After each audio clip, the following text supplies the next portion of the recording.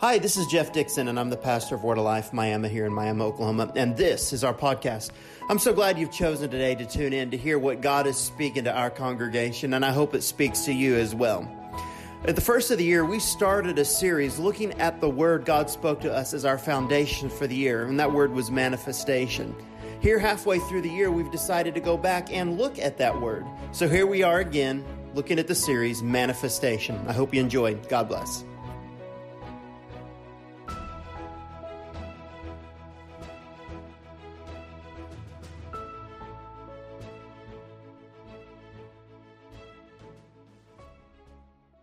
We're going to move right into the message that I believe God has for us today, and then see where God takes us at the end. Because I think God's going to set some people free in the room today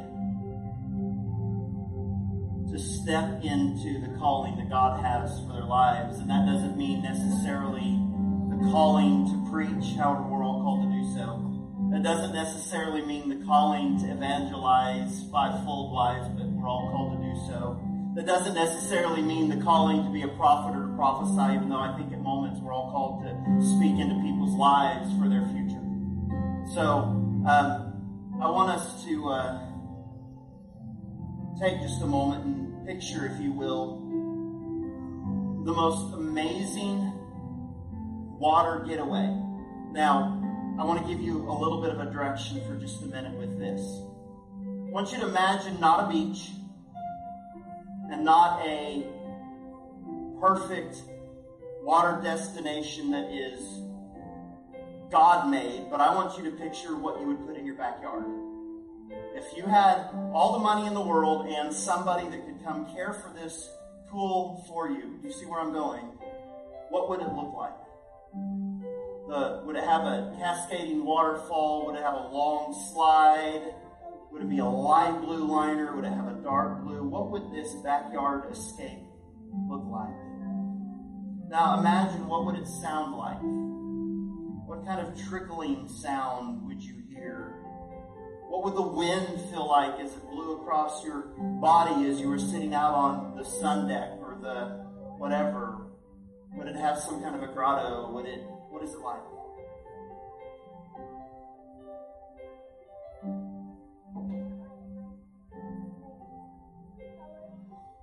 Don't worry about the payment that you must have. Don't worry about the children unattended. Just enjoy your moment. I saw a commercial yesterday of a man sitting in his perfect getaway in his pool in the backyard, but he was out in the middle of a perfect ocean setting, sitting on his raft, and there were dolphins swimming underneath him, and the view was from up above down. Only when his eyes were closed, that's what the picture saw. But then when reality set in, there were children swimming around him, and it was his backyard, but yet then it would go to non-reality, and there would be the dolphins and the tropical fish, and then it would come back to reality, and it would be his child swimming with a shark fin attached to his back, and the noises that would be attached with that. But as you're, whatever it is like, as you're sitting in that perfect spot, enjoying that perfect moment, all of a sudden, it becomes interrupted by a whack of the most obnoxious pool device, but most usable thing, the pool noodle. And I'm so sorry to yank you from what you thought I was going to take you to a glorious God moment, but I introduce the pool noodle. The moment that you can draw water in and blow through it and soak your neighbor or come next to it, whack it on the water and make the loud noises. But there's something for us men of striking that water that gives me, okay, I'll speak for myself for a moment, satisfaction. What does that moment that I just jerked you out of your perfect oasis for have to do with the message today? Very little, except my sermon title today in Manifestation Week 3 is Strike the Water. Strike the water. I want to encourage us today to have some additional faith. We've been talking about faith for God to deliver the unexpected or the unknown in our lives. I want you to today believe God to deliver in your life the next step of your calling. And what does that look like?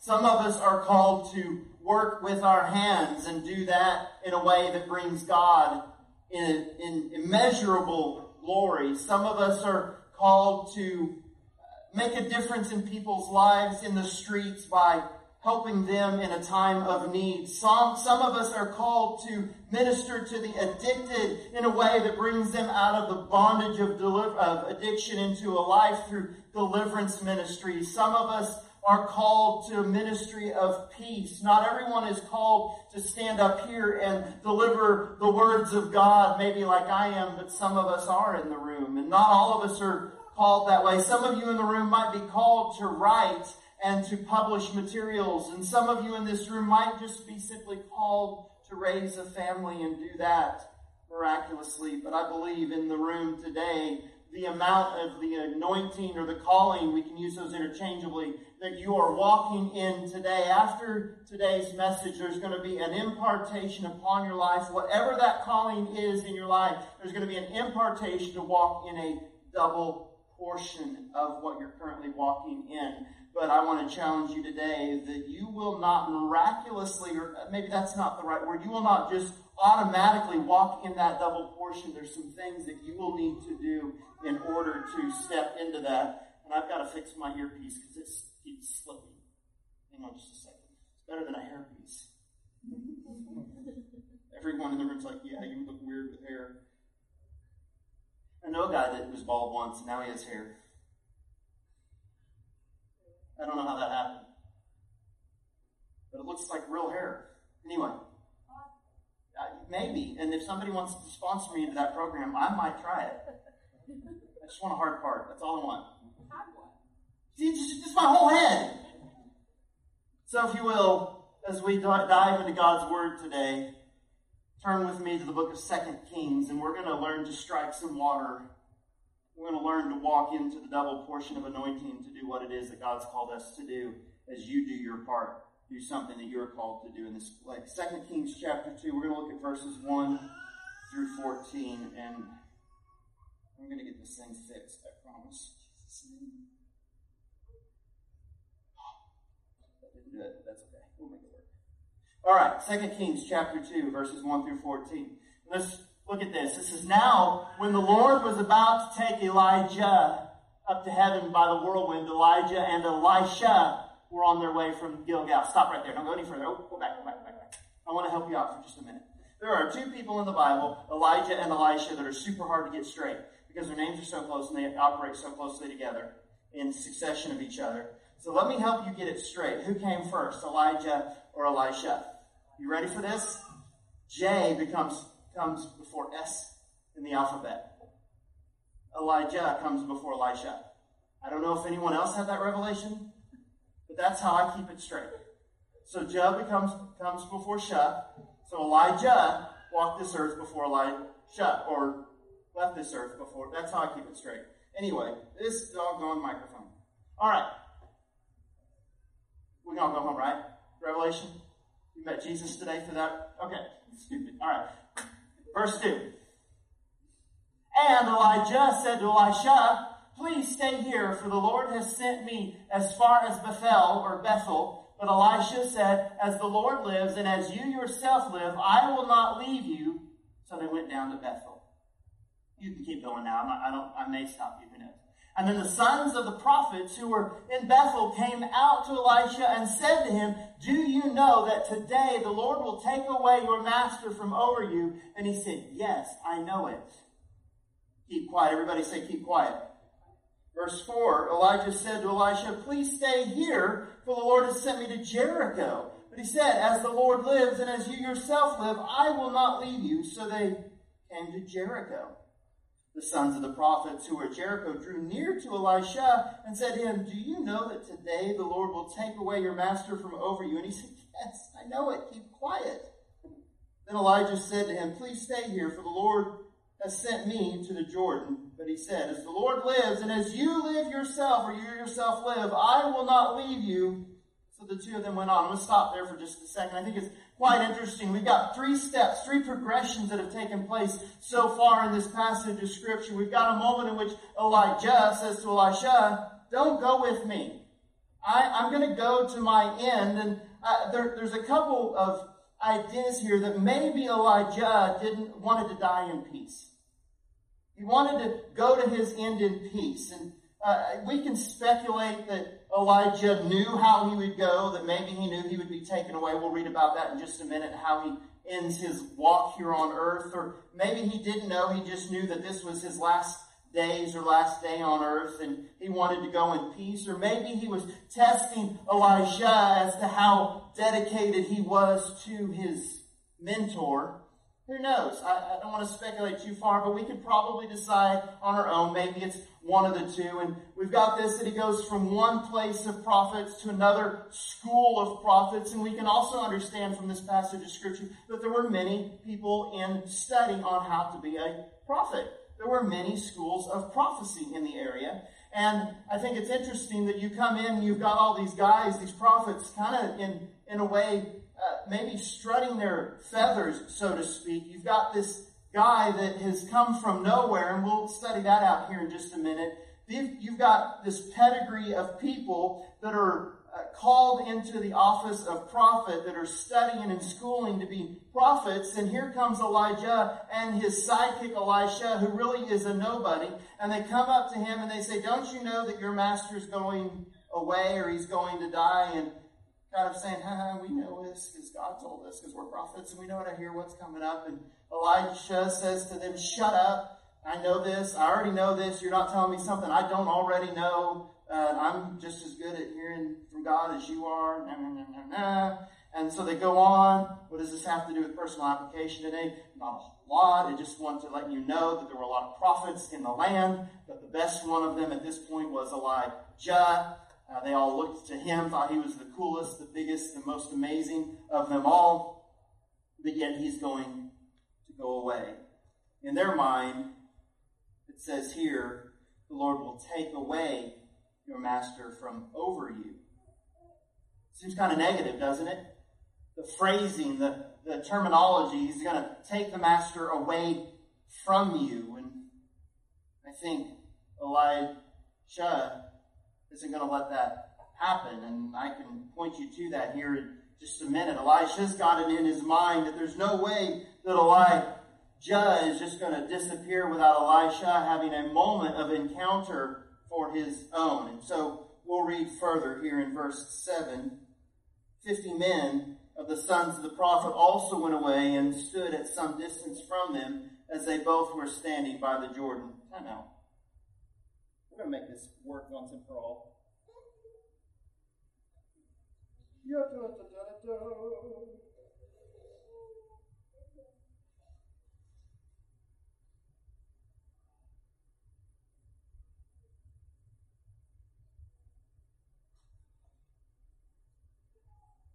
That feels better. Okay. 50 men, verse 7, of the sons of the prophets also went and stood at some distance from them, and they both were standing by the Jordan. Then, in verse 8, Elijah took his cloak and he rolled it up. He's standing at the edge of the Jordan. There's water. Just out of nowhere, he took his cloak and he rolled it up and he struck the water, and the water was parted to one side and the other, till the two of them could go over on dry ground. Say dry ground. Awesome. When they had crossed, Elijah said to Elisha, ask what I shall do for you before I am taken from you. And Elisha said, please, let there be a double portion of your spirit on me. He said, you have asked a hard thing yet. If you see me as I am being taken from you, it shall so be for you. But if you do not see it, it shall not be so. As they still went on and talked, behold, chariots of fire and horses of fire separated the two of them, and Elijah went up by a whirlwind into heaven. Do you remember a couple of weeks ago we talked about how Jesus met two men at the top when he was transfigured into the likeness or into his deity? The Bible says that he met Elijah in that moment. Isn't that interesting? So this is the idea where we see that Elijah has been taken away. He doesn't die. He is just taken away by chariot. And it says, and he saw him no more. Then he took hold of his own clothes, and he tore them in two pieces. And then took up the cloak of Elijah that had fallen from him, and he went back and he stood on the bank of the Jordan.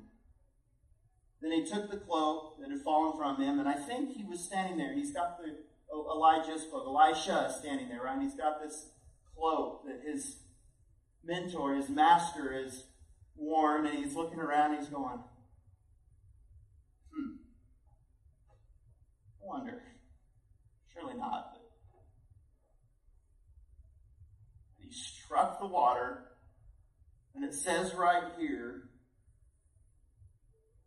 saying, where is the Lord, the God of Elijah? And when he had struck the water was parted to one side and to the other, and Elisha went over. Father God, I pray today that as we unfold together your mysteries to this word, they no longer be mysteries, but they be revelation for us today in this place.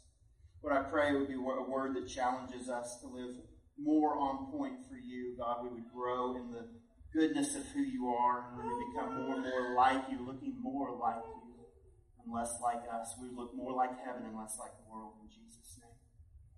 So I want to look at 5 observations today, kind of about our calling, as we look at the calling on Elisha as he follows Elijah to the end of Elijah's life.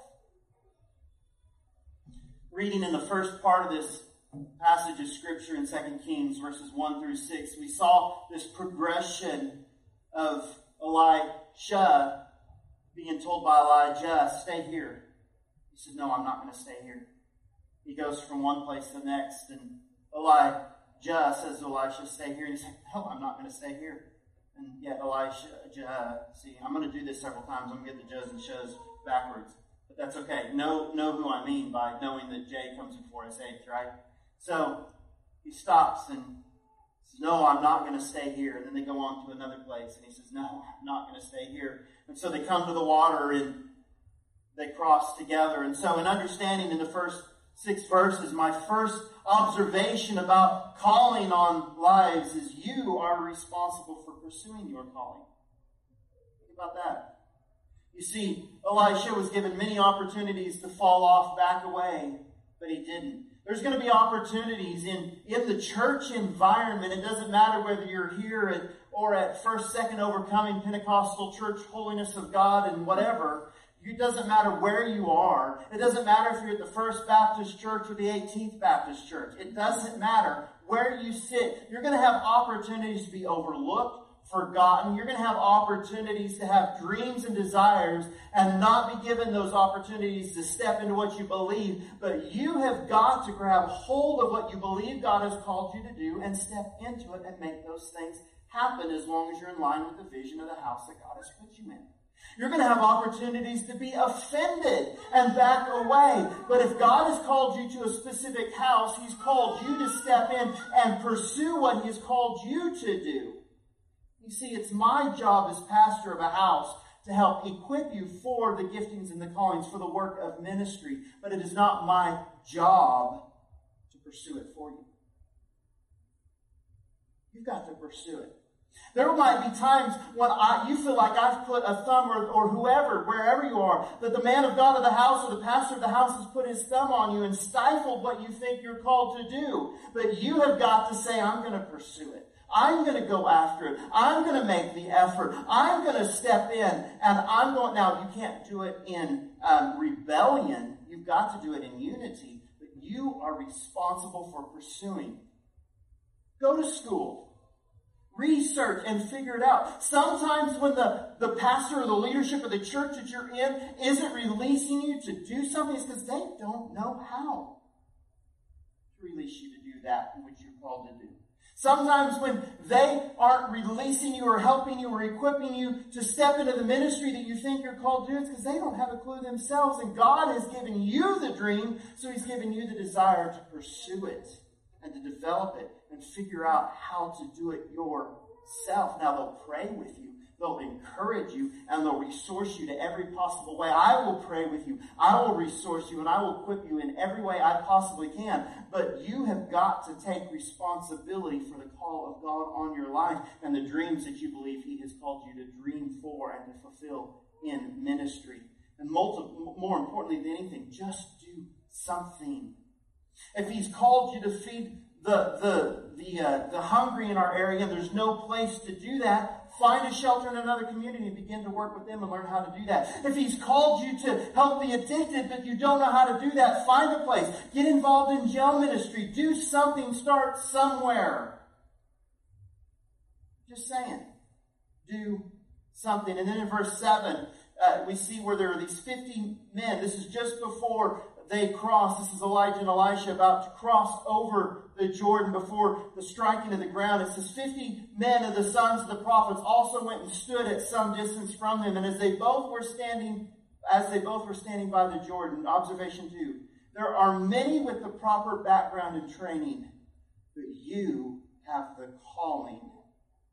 Stand with the man of God. You see, some scholars believe that the time frame in which Elisha followed Elijah was about 18 years. What we know, it was several years. Whether it was 18 years or 10 years or 6 years, the important thing, it was as many, many years, and they were very close. I want to go back, if I can, to 1 Kings 19 and show you how they met, because I think it's significant in playing out in this story of how they met.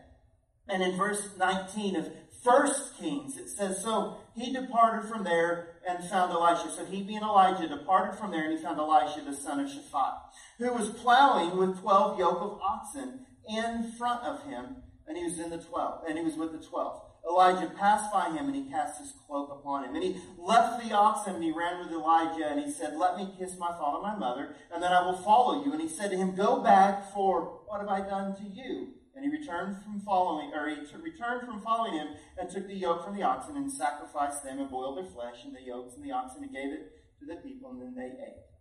Then he rose and went after Elijah, and he assisted him. You see, when Elijah found Elisha, he didn't come from a pedigree.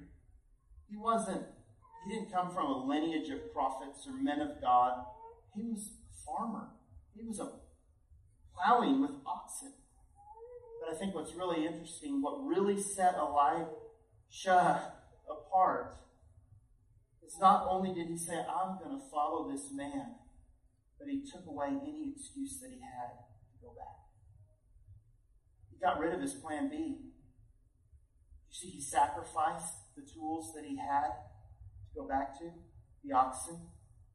He made a feast for the people. He could not go back to what he knew. All he could do was pursue the calling. He had to stand with the man of God. You see, God chooses many times the insignificant. There was a line of prophets with the necessary pedigree, but God chose Elisha. It has nothing to do with who I am or what my talents are. It has everything to do with the one who is calling. Now, he will use my past. He will use my giftings, and he will use my talents, but those are not the qualifiers. God is the qualifier. Name, pedigree, and past, they aren't relevant. Jesus is the one that was relevant. We've got to remember, even last week we talked about some things when it came to the condition of the heart. But it's not the condition of the heart that causes God to move in our lives. It's the position of our heart. It's our openness and willingness to be in a place that allows God to move in our lives. So observation number 2. You have the calling to stand with the man of God. And in verse 8, then Elijah took his cloak and he rolled it up and he struck the water. We just read all of this. You see, in coming to the Jordan and coming to this place of the striking of the water, observation 3, there is a transition from calling to fulfillment. There's a transition from calling to fulfillment. Oftentimes, the fulfillment starts with us answering this question, or answering a very important question. And I don't think Elisha answered the question the way Elijah thought he would. And the question is this: what shall I do for you? Makes me think, I didn't have this in my notes, but I was thinking about this earlier when I was kind of rethinking about the message this time, about this message. It makes me think of Mark chapter 10. There's a man that many, if we've been in church any given time, have heard of this guy. We've coined him, or given him the title Blind Bartimaeus. This man is sitting here in chapter 10 of Mark, sitting in verse 46, and it says, "And they came to Jericho, and he was leaving Jericho with his disciples and a great crowd. And Bartimaeus, a blind beggar, the son of Timaeus, was sitting by the roadside. And when he heard that it was Jesus of Nazareth, he began to cry out, saying, 'Jesus, Son of David, have mercy on me.' And many rebuked him, telling him to be silent. But he cried out the more, 'Son of David, have mercy on me.' And Jesus stopped and he said, 'Call him.' And he called the blind man, saying to him, 'Take heart, get up. He is calling you.' And then throwing off his cloak." There's so many similarities between this story and what we're reading about with Elijah here. Just throwing off his cloak, he sprang up and he came to Jesus. And Jesus said to him, "What do you want me to do for you?" Isn't it interesting? When it comes to our calling, when it comes to stepping into the destiny that God has for us, so many times he will present himself to us, but then he just simply asks, "What do you want me to do for you?" There was a young king that was in the presence of God, and God looked at him and said, "What do you want? You can have everything. You can have wealth, you can have riches, whatever." And he says, "I want wisdom."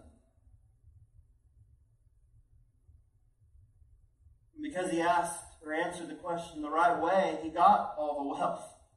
He built a great temple to house the presence of God. And in this story here, we've got Bartimaeus, and he says to Jesus, after Jesus says, "What do you want me to do for you?" He says, "Rabbi, let me recover my sight." Jesus said to him, "Go away, your faith has made you well." And immediately he recovered his sight. He followed him. Jesus likes to ask the question, "What do you want me to do for you?" In this scenario that we're talking about today, Elijah looks at Elisha and he says, "What do you want me to do for you?"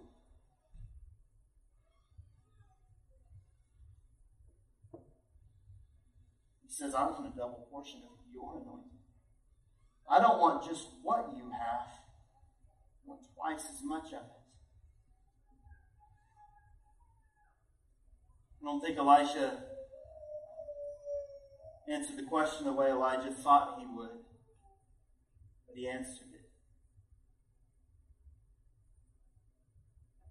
Elijah, imagine, sat there for a moment and thought, "How am I going to do this? How can I give him more than what God did in me?" So in his wisdom and in his closeness to God, he just simply says, "Well, if you're present and can see what God does in the next few moments in my life, then let it be." He gave it to God. Let God deal with the moment. And in this transition that we have here, we've got him approaching the Jordan. There are 4 occurrences of the Jordan being parted in the Bible. We've got the first occurrence, and we've talked about this recently, and this is when Moses comes to it with Israel. And in this transition, we've got a great transition because we see Egypt transitioning from bondage into their journey. Or we could say from Egypt to the wilderness. And then a little bit later, 40 plus years later, a generation later, we see Joshua in Egypt. And there's another transition of the parting of the Jordan. And this transition, we see the wilderness to the promised land. And then we've got Elijah's occurrence, and this is his transition to heaven.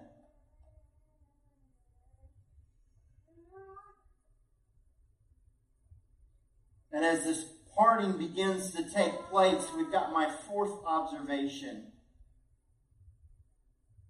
Because we've got Elijah, and he's being taken up into a whirlwind. And Elisha does something very significant. He says, my father, verse 12, the chariots of Israel and its horsemen, and he saw him no more. Then he took hold of his own clothes, and he tore them in two pieces. He disrobed, he took off that which represented who he was.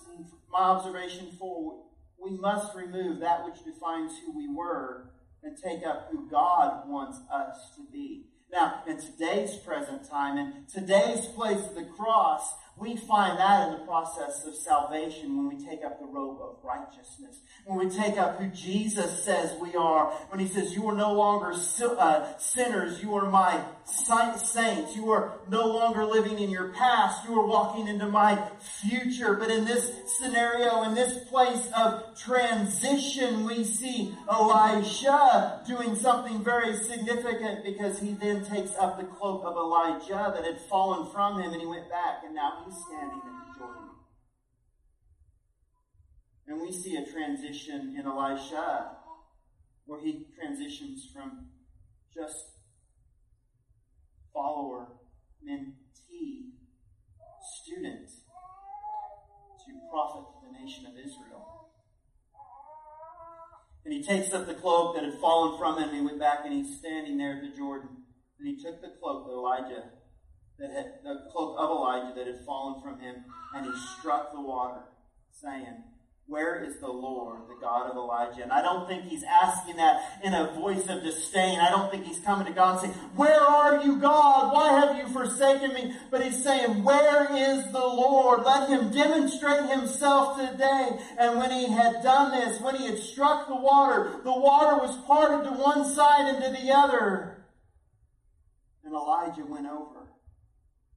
So my fifth observation from this story is spoken very simply but very clearly and with tons of passion. Do something impossible. Strike the water with your calling.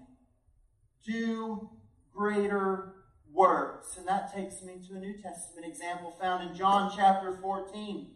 Jesus is speaking in this moment, and he says, let not your hearts be troubled. Believe in God. Believe also in me. In my Father's house are many rooms. If it were not so, would I have told you that I go and prepare a place for you? And if I go and prepare a place for you, I will come again, and I will take you to myself, and where I am, you may also be. And you know the way to where I am going. Thomas said to him, Lord, we do not know where you are going. How can we know the way? And Jesus said to him, I am the way, the truth, and the life. No one comes to the Father except through me. If you had known me, check this out, you'd have known my Father also.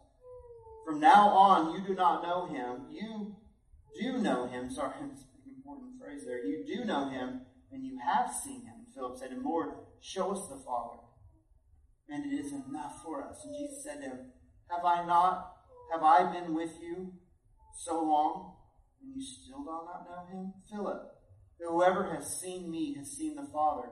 How can you say, show us the Father? Do you not believe that I am in the Father and the Father is in me, and that the words that I say to you I do not speak on my own authority, but the Father who dwells in me does his works? Believe me that I am in the Father and the Father is in me, or else believe on the account of the works themselves. Believe on the works themselves. Truly, truly, I say to you, verse 12, whoever believes in me will also do the works that I do.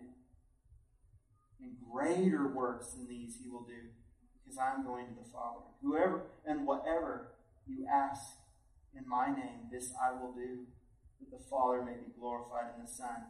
If you ask anything in my name, I will do it. You see, this scenario here, we've got Jesus looking at his disciples, and he doesn't come right out and say, what do you want me to do? He just simply says, ask it in my name. Ask it in my name. Ask it in my name. And So when we look at it in context of this story with Elijah and Elisha, where Elisha is now taken on the mantle, the anointing, the power, and the authority of his master, of his predecessor, we see that he can go out and he can do things in a certain authority, but Jesus is telling us that we can do greater things because of his authority passed on to us by the virtue of his name. So I lied to you just a little bit ago. I told you I have 5 observations, but I have a bonus observation. My bonus observation is this: God is calling us to a life that is greater with him. That's really the ultimate in our calling. You see, with Elisha, he went on to do twice as many miracles as Elijah. As a matter of fact, Elijah had 8 recorded miracles in the Bible, and Elisha had 16. Think about that. There were some differences, though, about their ministries. Elisha had a completely different personality to who he was from what Elijah was. Elijah was a prophet of the wilderness, where Elisha was a prince in the court. Elijah had no settled home, where Elisha enjoyed the peace of a home. Elijah was known by his long hair and shaggy mantle, and Elisha by his staff and bald head.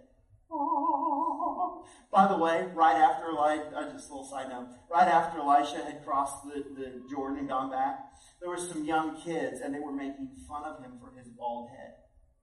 And he looked at those young kids, and he spoke a curse over them, and a bear came out of the wilderness and ate them. So I'm going to tell my kids, quit messing with me over my bald head, or a bear's going to come out of... No, I would never ask for a bear to come out and eat my kids. But I'm just saying, I read that, and I was like, yeah, you go, Baldy. Yeah, bald is beautiful. Anyway. Focus. Elijah was mainly prophetic, while Elisha's work was mainly miraculous. Elijah's ministry was one of stern denunciation. Or denunciation. Well, that's a fun word. Elisha's task was that of teaching and winning. Elijah was a rebuker of kings. Elisha was a friend and admirer. Elijah was a messenger of vengeance, while Elisha was a messenger of mercy. Elijah represented exclusiveness. Elisha stood for comprehension. Elijah was fierce, fiery, and energetic. That was Elijah. Elisha was gentle, sympathetic, and simple. Elijah was a solitary figure, while Elisha was more social. Elijah had an extraordinary disappearance from earth. We just read that. Elijah's death was ordinary. You see, as Elisha, as he approached the water after Elijah was taken up, he had to be thinking of the men that had gone before him and he parted water. I wonder if he stood there and he went, Moses did this. Joshua parted the waters. I just watched Elijah do it. The big question today, the big thing that we need to ask ourselves in regards to our calling and the pursuit of what we are to do when it comes to representing God in all that we are and all that we do is this. Will God show up for me? Wonder if Elisha was standing there with the cloak ready. He goes, will God show up for me? Maybe he stood there and he was like, well, I think we might have crossed a little bit here. Maybe this is the moment. Maybe this is the place where he shows up. Will God show up for me? And I'm going to tell you this morning, he had to strike the water to find out. And I want to tell you today, you have to strike the water to find out. You have to step into the unknown, into territories that you've never stepped into to find out if the greater anointing is resting upon you for that which God has called you to do. And I'm absolutely certain as I'm standing here today that until you step into the unknown territory, you will not know if God is in it. And if you believe that God has called you to do it, he will not leave you alone. Had Elisha not struck the water, he'd have never gone back to the other side, and he would have never stepped into the extra amazing anointing that God had called him to step into. He would have just stayed ordinary. He'd have never prophesied what he prophesied. There would have been a woman in the land of Shunem that had never seen her son come back to life. There would have been miracles that had never been accomplished. Was it Elijah or was it Elisha that spread his... It doesn't matter. What matters is we have got to step into that which God has called us to do. And oftentimes, he doesn't turn the light on until we step into the water. Oftentimes, he doesn't give us the provision until we step into the faith. Oftentimes, he doesn't open up the understanding until we step into the unknown. He will not oftentimes give us the how until we step into the strike the water. My last question for you today is, what is your Jordan? Or more clearly, what is your transition?